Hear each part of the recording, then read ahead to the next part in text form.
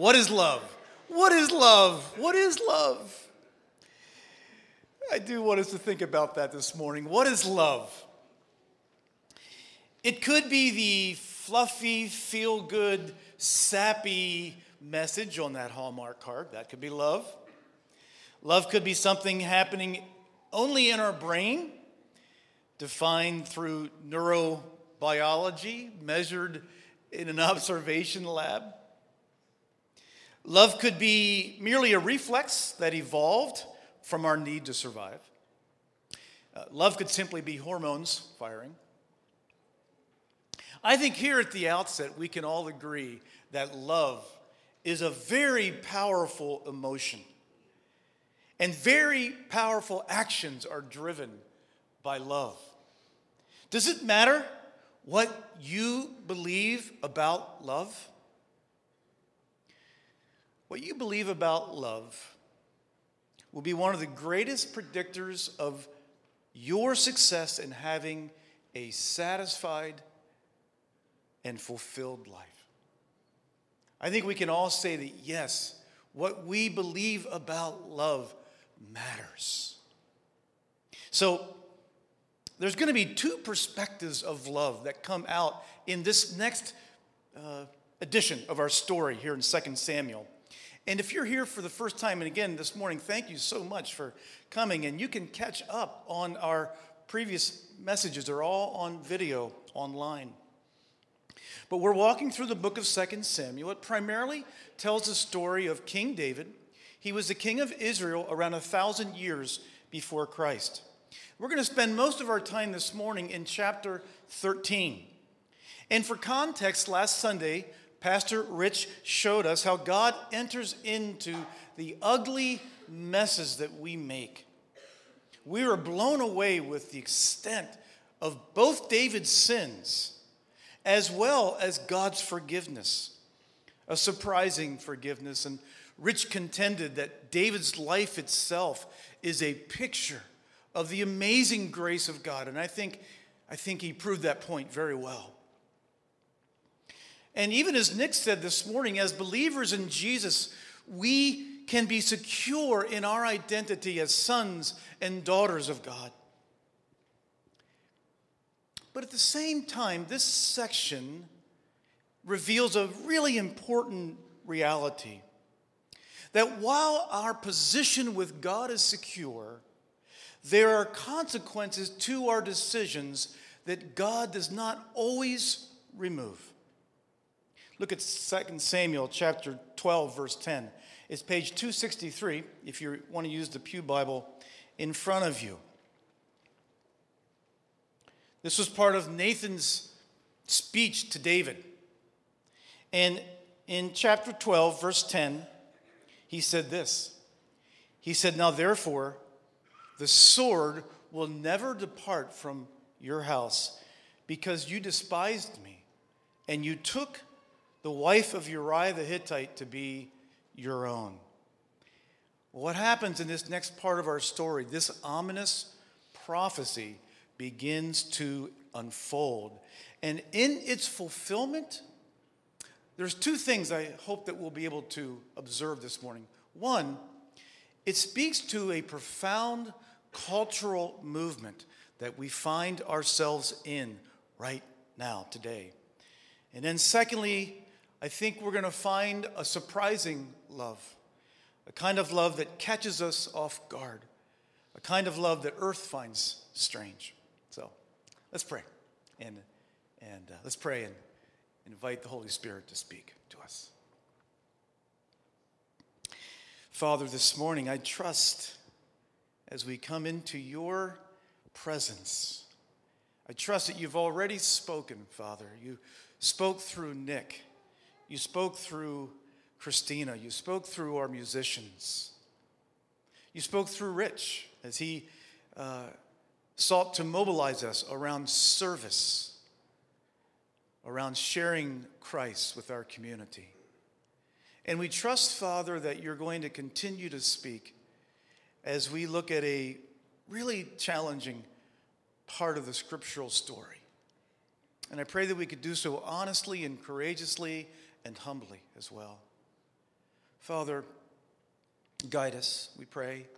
And if there's anything that might hinder us, anything that might keep us from focusing, anything that might keep us from hearing this morning, I pray that you would remove that so that we can hear and grow and learn together as a community and be more of who Jesus made us to be. Be more of Jesus to our neighbors, to the people we work and love and play alongside.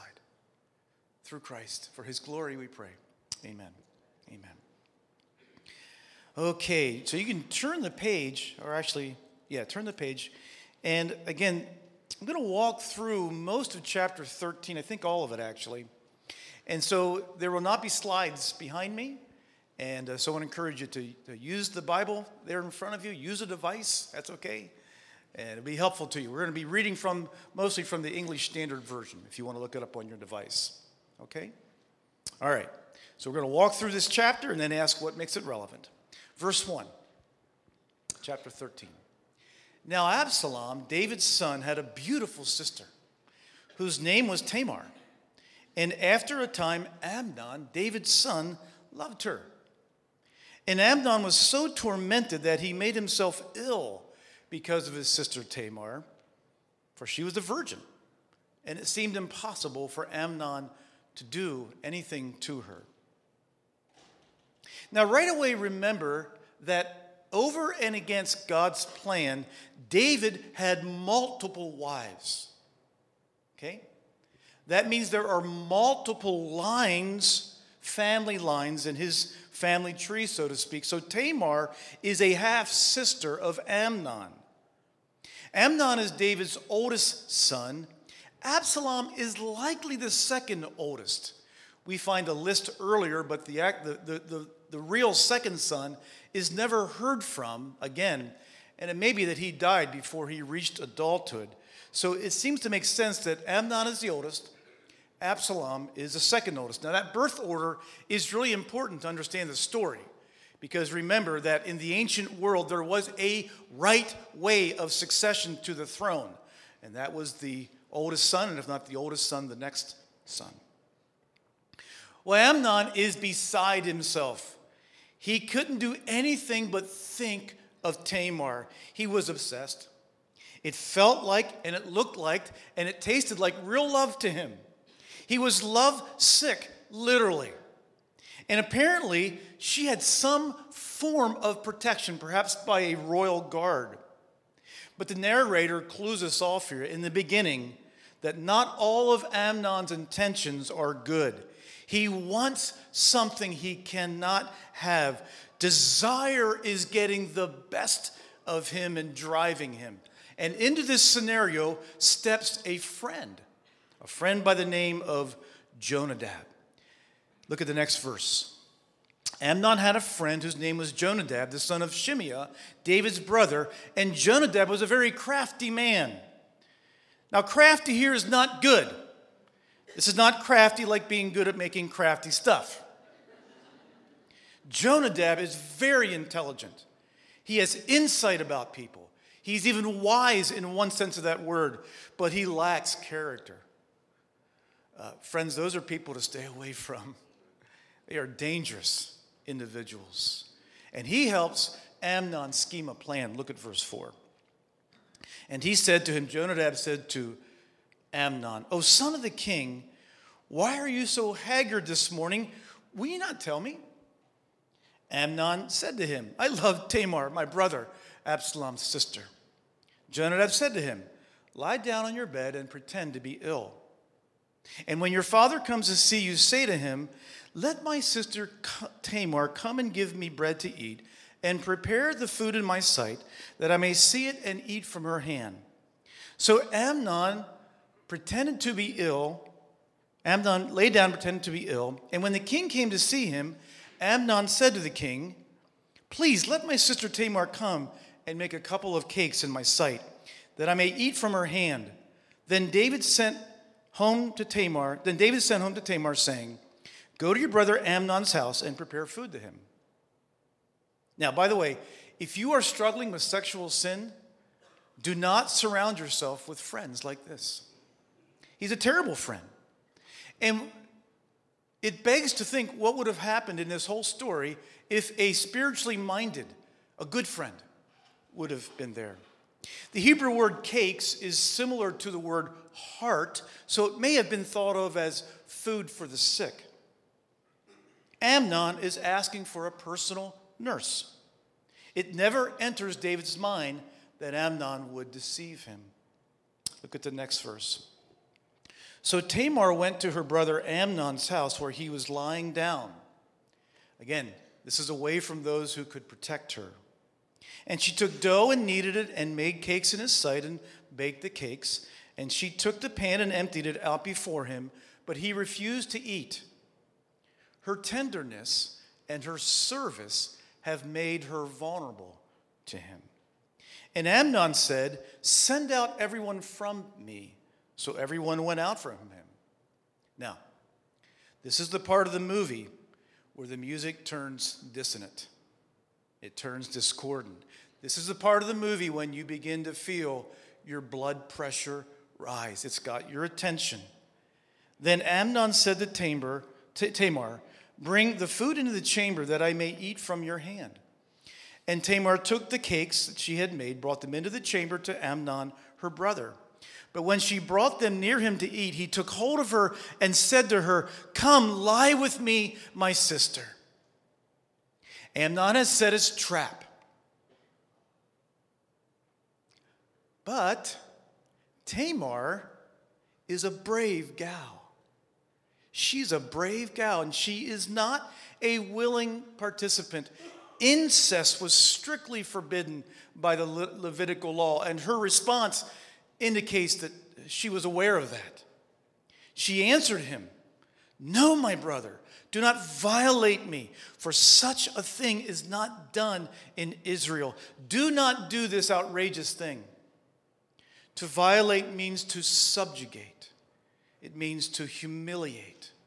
It means to disgrace. "As for me, where could I carry my shame? And as for you, you would be one of the outrageous fools of Israel. Now therefore, please speak to the king, for he will not withhold me from you." Now this may have been an escape plan on her part, or perhaps the king would bend the rules for his oldest son. I'm not certain.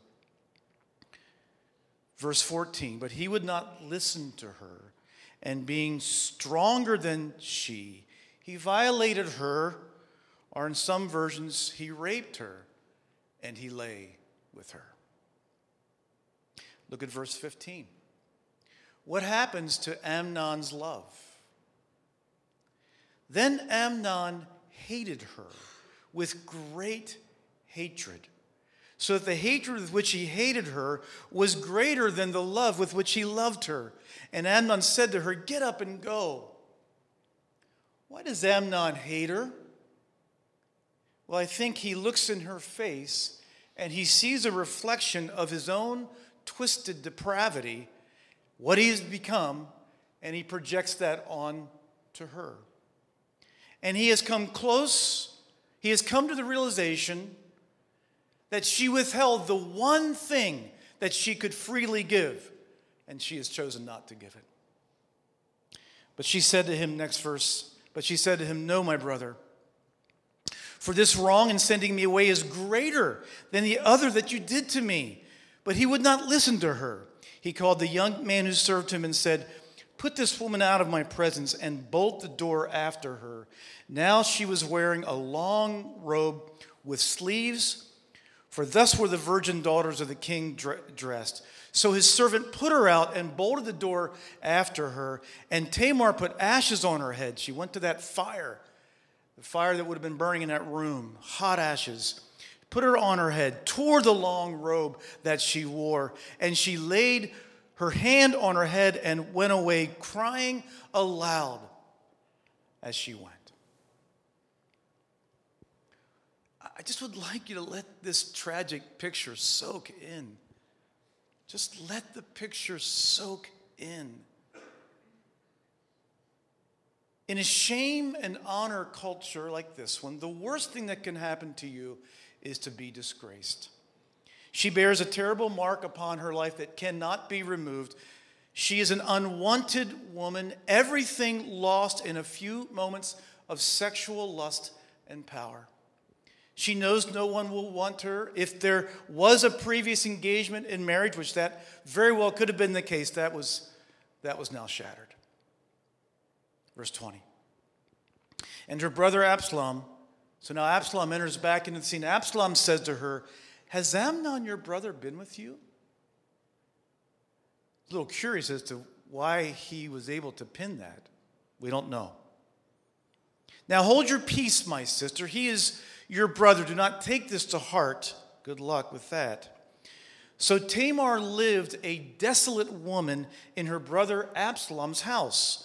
When King David heard of all of these things, he was very angry. Some versions say furious.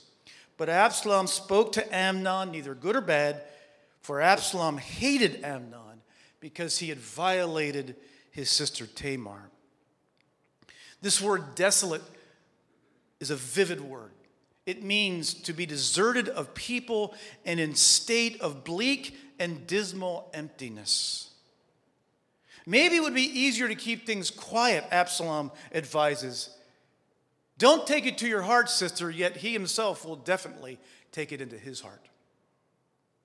David, as I said, was very angry, yet he does nothing.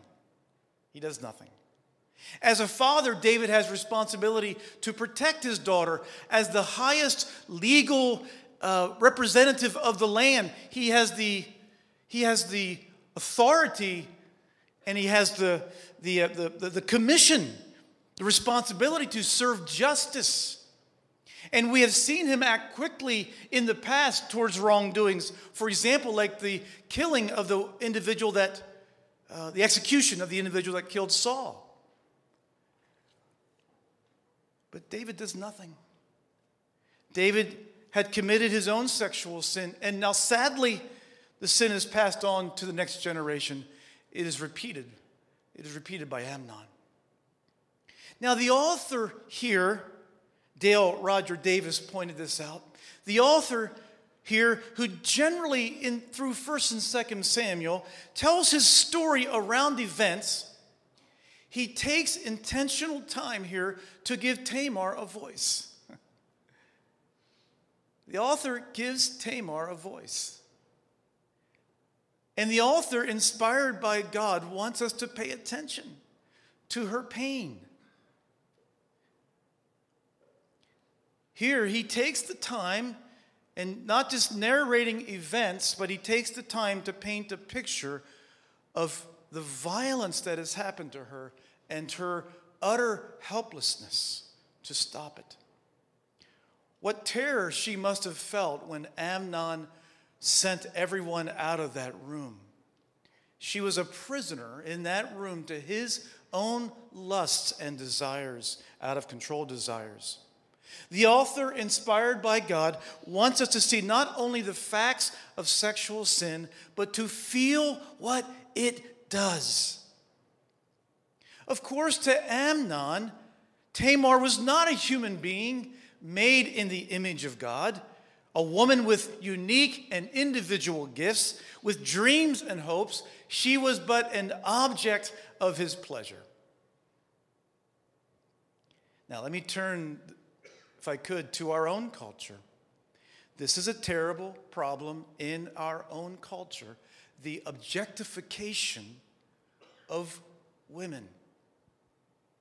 Rape is on one end of that spectrum, but on the other end, there are far more subtle ways that our culture objectifies women in media and in music and all over popular culture. I've wondered what would happen if someone from outer space came to our culture and went to our sporting events or went to just took in media or listened to the lyrics of our song.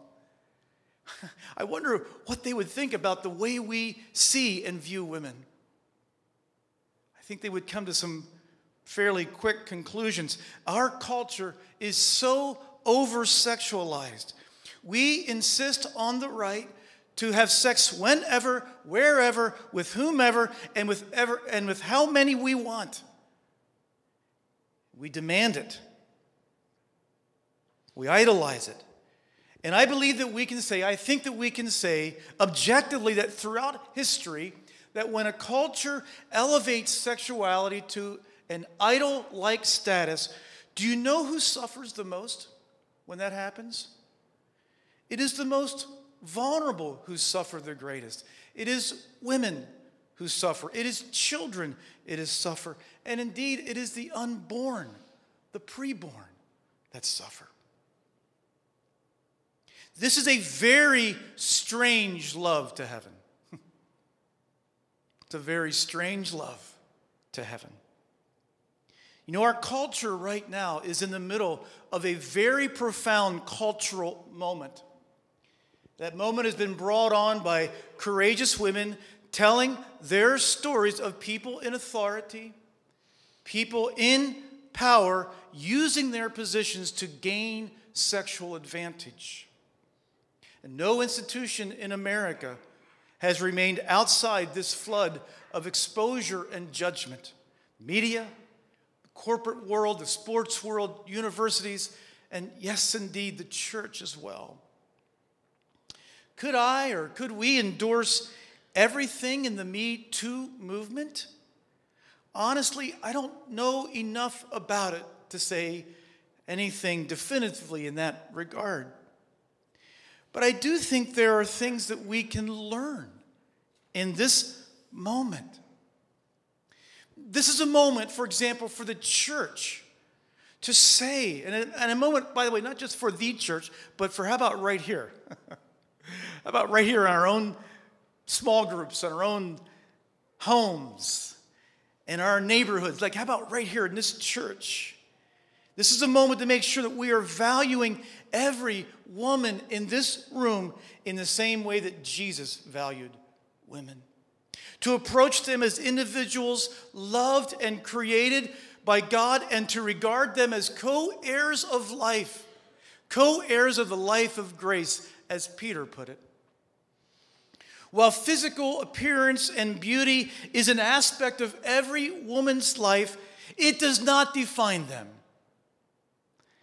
And for Christians, seeing from God's vantage point, when we view our fellow friends, our female, our women friends, we ought to recognize the whole person, intellect, gifts, talents, aspirations, and dreams. This will run against our culture's drift to objectify women. God calls it to us. Many women have been denied this. Many women have been denied this. And they grieve over it, they mourn over it, and they long for it. Secondly, another lesson is that if you are in a position of authority, you do have the weight of responsibility. This is how one Christian counselor put it. She said, it is always the responsibility of the person with the power to maintain the integrity of the relationship. Always. This is a sobering thing, isn't it, for any of us who are in positions of authority, isn't it?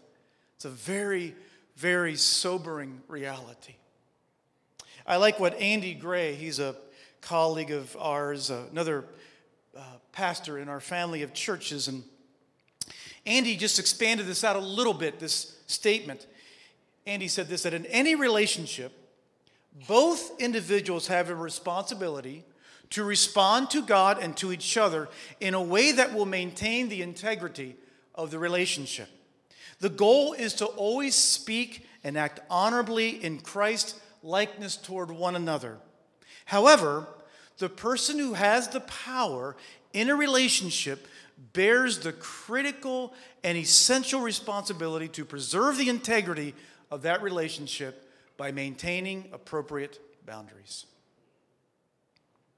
So this is a moment for all of us who are in positions of authority, bosses, teachers, coaches, doctors, and pastors, to be careful how we use that influence.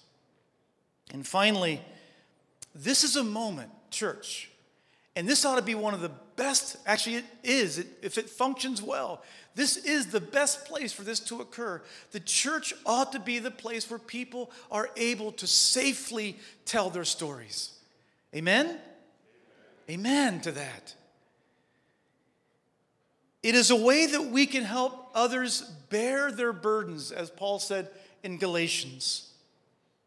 And indeed here, I've been focusing on women, and the stats do back that up. 1 out of every 6 women in their lifetime will be raped. 9 out of 10 rapes do happen to women. And yet we all know that men also, and boys, can also be victims of sexual abuse. And a church ought to be a place where these stories can be told, where both the one who is hurt and sometimes as well the perpetrator can find forgiveness and find healing and find hope. I mean, nobody else can do that like us, friends. Nobody else. The Christian church is a community where people should feel safe to be open. And when a person opens up, and if you are invited into that holy place, that sacred space, then we as a church must be ready to be fully engaged. We must learn how to listen effectively. And then finally, we must follow up as well. Lori Nichols said this: I've been in the presence of people who shared their deepest hurts for the first time. I've watched as tears cascaded down their faces, knowing their untold story is no longer theirs alone. They have moved from the Western I into the biblical we. Okay, so let's move to my second point. That's how we can respond. First point, responding to the cultural moment that we're in, but I don't want to leave yet. Go back to verse 23, if you would. And if you can think of this message, and really in many ways think of the Bible as a 2-story house, okay? Think of it as a 2-story house. It has a first floor and a second floor. In the second floor, we deal with the practical things of life. And what we've been doing on the second floor is urging you, if you have sexual sin in your life, we're urging you to address it and to surround yourself with friends who can help you. But there's also a first floor to this story, and it is foundational. And if we're going to repair the second story, we've got to understand the first floor, the first story. And that's why I just want to spend another few more minutes here completing this story. Otherwise, it will feel incomplete. I'm not going to read what's here. I'm going to summarize what happens next. 2 years goes by. 2 years. Regarding what happened to Tamar, there is only silence. But Absalom has not stopped thinking about it. He's got a plan. And he calls his brothers to a sheep shearing party. How's that sound? Pretty exciting? Remember, these are ancient times, so this is fun, I suppose. Actually, seriously, it was a feast, a celebration, a way of bringing closure to this agricultural year, so to speak. And Absalom invites David out of courtesy, but he knows he will not come. The invitation is a ruse, and David suspects nothing. And at this party, Absalom tells his servants to murder Amnon. He is going to avenge the rape of his sister. And his men indeed carry out the terrible deed. Now all the rest of the brothers are there too. And what are they thinking? Again, put yourself back into the ancient world. Amnon was the oldest son. He's dead. Absalom's the second son. He's alive. We're all rivals to the throne. So those guys flee. They head back to the palace. Somehow, we don't know why, this is a mystery, David gets word and finds out, and what he hears is that all of his sons were killed. And he begins grieving. But soon that news is clarified, and he realizes it's only Amnon who is dead. But David, of course, is still devastated. One son is dead. The other son is estranged. The sword has hit his family, as God had said. The sword has hit his family. First rape, and now murder has been repeated through his sons. Amnon's love, and what we often call love here, is strange in heaven's ears. But there is also a love from heaven that is strange to earth, to our ears. After the high point in chapter 10, things are spinning out of control in David's life. As to his family, he is unwilling or unable to stop it or address it in any meaningful way. What is he to do? How does he view the father? How does the father view him? We see something of what is going on in David's heart and even a transformation of David's life in these next scenes. So, what happens is there's more years that go by, and Absalom does not come home. Even though David is mourning for him, there's some verses that are a little confusing here. Even though David is mourning for him, David will not see him. He will not bring him back.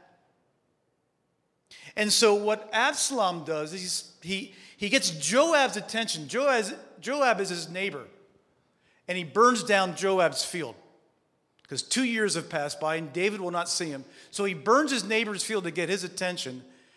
And he tells Joab, tell David to either bring me in to see him and restore me or kill me. It's a bluff. It's a bluff. And Absalom believes that David will fall for it or capitulate to it. And indeed, that's exactly what David does. It's exactly what David does. He capitulates to the bluff, and Absalom returns to Jerusalem. There's still no punishment for his crime. And to thank David for his grace, over a 4-year period, Absalom steals the heart of the nation. He steals the heart of the majority of the nation, the majority of the people, away from his own father, David. Absalom gains a standing army, and literally he drives his father out of the capital city, initiating a rebellion and indeed literally initiating a civil war against his father. The discipline of God has now reached its apex. David is on the move out of the city. Chapter 15, he's leaving the city. Absalom has taken over. And yet, even as he's moving, even as he is experiencing God's discipline, we see the grace of God continuing to work in his life. Many of his mighty men join him. Many remain loyal to him. It's a minority, but it's still a minority. There's attendants, there's servants, there's priests, there's the high priest, there's workers of the temple. They still see David as a man who has not given up on God. And there's one very revealing, touching story in this Exodus that gives us insight into David's life. Chapter 15, verse 24. And here I use a little bit of a different version, so it'll be different than your Pew Bible. But this gives us a little cameo, a touching picture of what God is doing in David's life, even in this moment, even as he's experiencing discipline from God. We get something of what's going on in his heart. And we see the transformation in his life. Verse 24, Zadok, the high priest. So they're on Exodus. Zadok is the high priest who's with them, was there too. And all the Levites who were with him carrying the ark. Remember, the ark is the most sacred object, the most sacred relic. It's the most venerated object within the Judaic worship system. They set down the ark of God, and Abiathar offered sacrifices until all the people, again, this is the group following him, till all the people had finished leaving the city, then the king said to Zadok, "Take the ark of God back into the city. If I find favor in the Lord's eyes, he will bring me back and let me see it and his dwelling place again. But if he says, 'I am not pleased with you,' then I am ready. Let him do to me whatever seems good to him." You capture a little bit of his heart there? Do you remember the earlier story in 2 Samuel chapter 4 about the ark? Remember that story? Earlier, when David had first brought the ark into Jerusalem in order to establish his kingdom, remember he regarded the ark so casually? Had a very flippant attitude, almost like the ark was a lucky charm. "Hey, the ark is my instant blessing machine. If we have the ark, God is on our side. Nothing can go wrong." Now here, the people bring the ark because they want to continue to worship. But now David views the ark differently. The ark is not some silver bullet. The ark is not some magic amulet. What is important now is his relationship to God and the way that he is relating to God. Notice how David's heart is in full yieldedness, full submission to God. God, hey, I'm ready if whatever you want to do to me, God. David's really been humbled by the judgment, by the discipline. God, whatever you want, you're good, God. God, you're good, and whatever you want, I'm ready for it. I don't need the ark to have your blessing. It's really up to you, God. It's really up to you. How can he say that? How can David here say that when he is about to lose everything? How can he have such open hands when he is about to lose everything that he has had and lived for and enjoyed for many years? Because even in the severest of disciplines, even in the most fierce discipline that God could spell out and give out and lash out, even in the fiercest of discipline, David has come to believe in three things. One, God fulfills his word. Two, God is just in his judgment. And three, he has not left me. The discipline means he's still invested in me. The discipline means he's still working with me. The discipline means he hasn't left me. He still loves me. If I didn't experience any consequences, if I didn't experience anything, it could indicate, one, that God doesn't care, two, God has forsaken me, or three, worst of all, God doesn't even exist. Yet in spite of the chaos, in spite of the trouble, in spite of the mourning, in all of this, David finds a surprising comfort, a strange love to earth.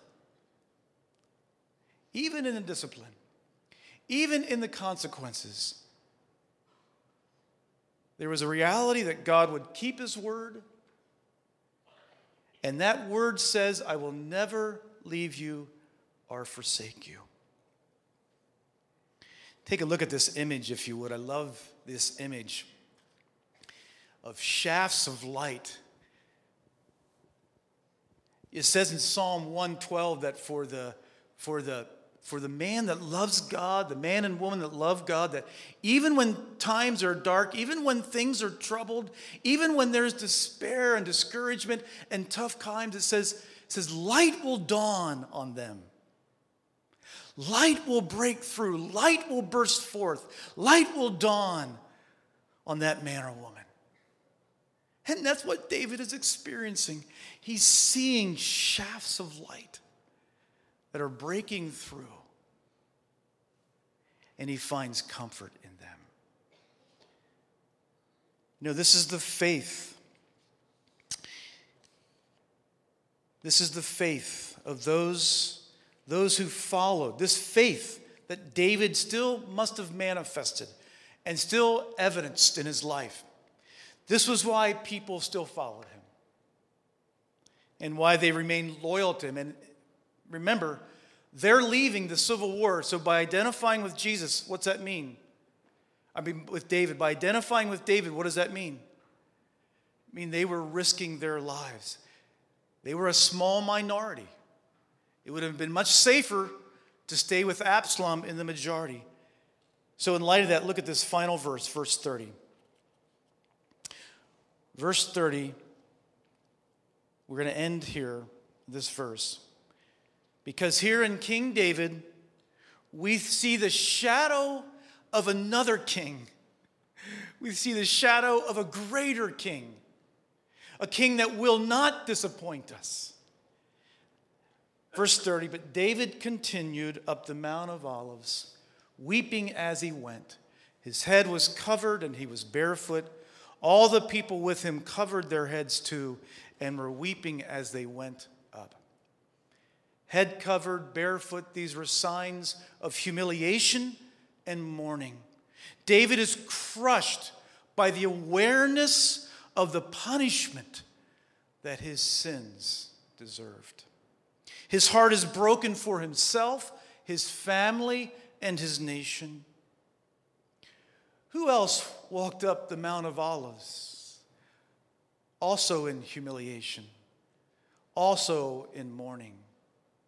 Not for his own sins, but for the sins of you and the sins of me and for the sins of the world. Jesus himself retraced these same steps, and he walked up the Mount of Olives. David suffered because of his own sins. Jesus suffered for our sins, including our sexual sins, including the sins hidden within the spaces of our own family, including the sins that bring us so much shame we can barely talk about them. Jesus died a horrible penalty for those sins. And that forgiveness is there. Rich talked about last week. That forgiveness is there for those who hear his call and follow Jesus. This small minority followed David even though he was despised and rejected. Jesus today is also despised and rejected. Those who follow him today are in the minority. But when we follow him, when we remain loyal to him, you too will experience a kind of strange love that nothing on this earth can come close to identifying. You will experience a strange love, a radical forgiveness that you never thought could have ever happened. You'll experience an awareness like David did that we are far worse than we think we are. You and me. We are all far worse than we think we are. Every one of us. We are far worse than we think we are. You are also more loved than you think you are. And that's the beauty of the gospel. And that's what that's what the greatest King Jesus is pictured here. Let's pray.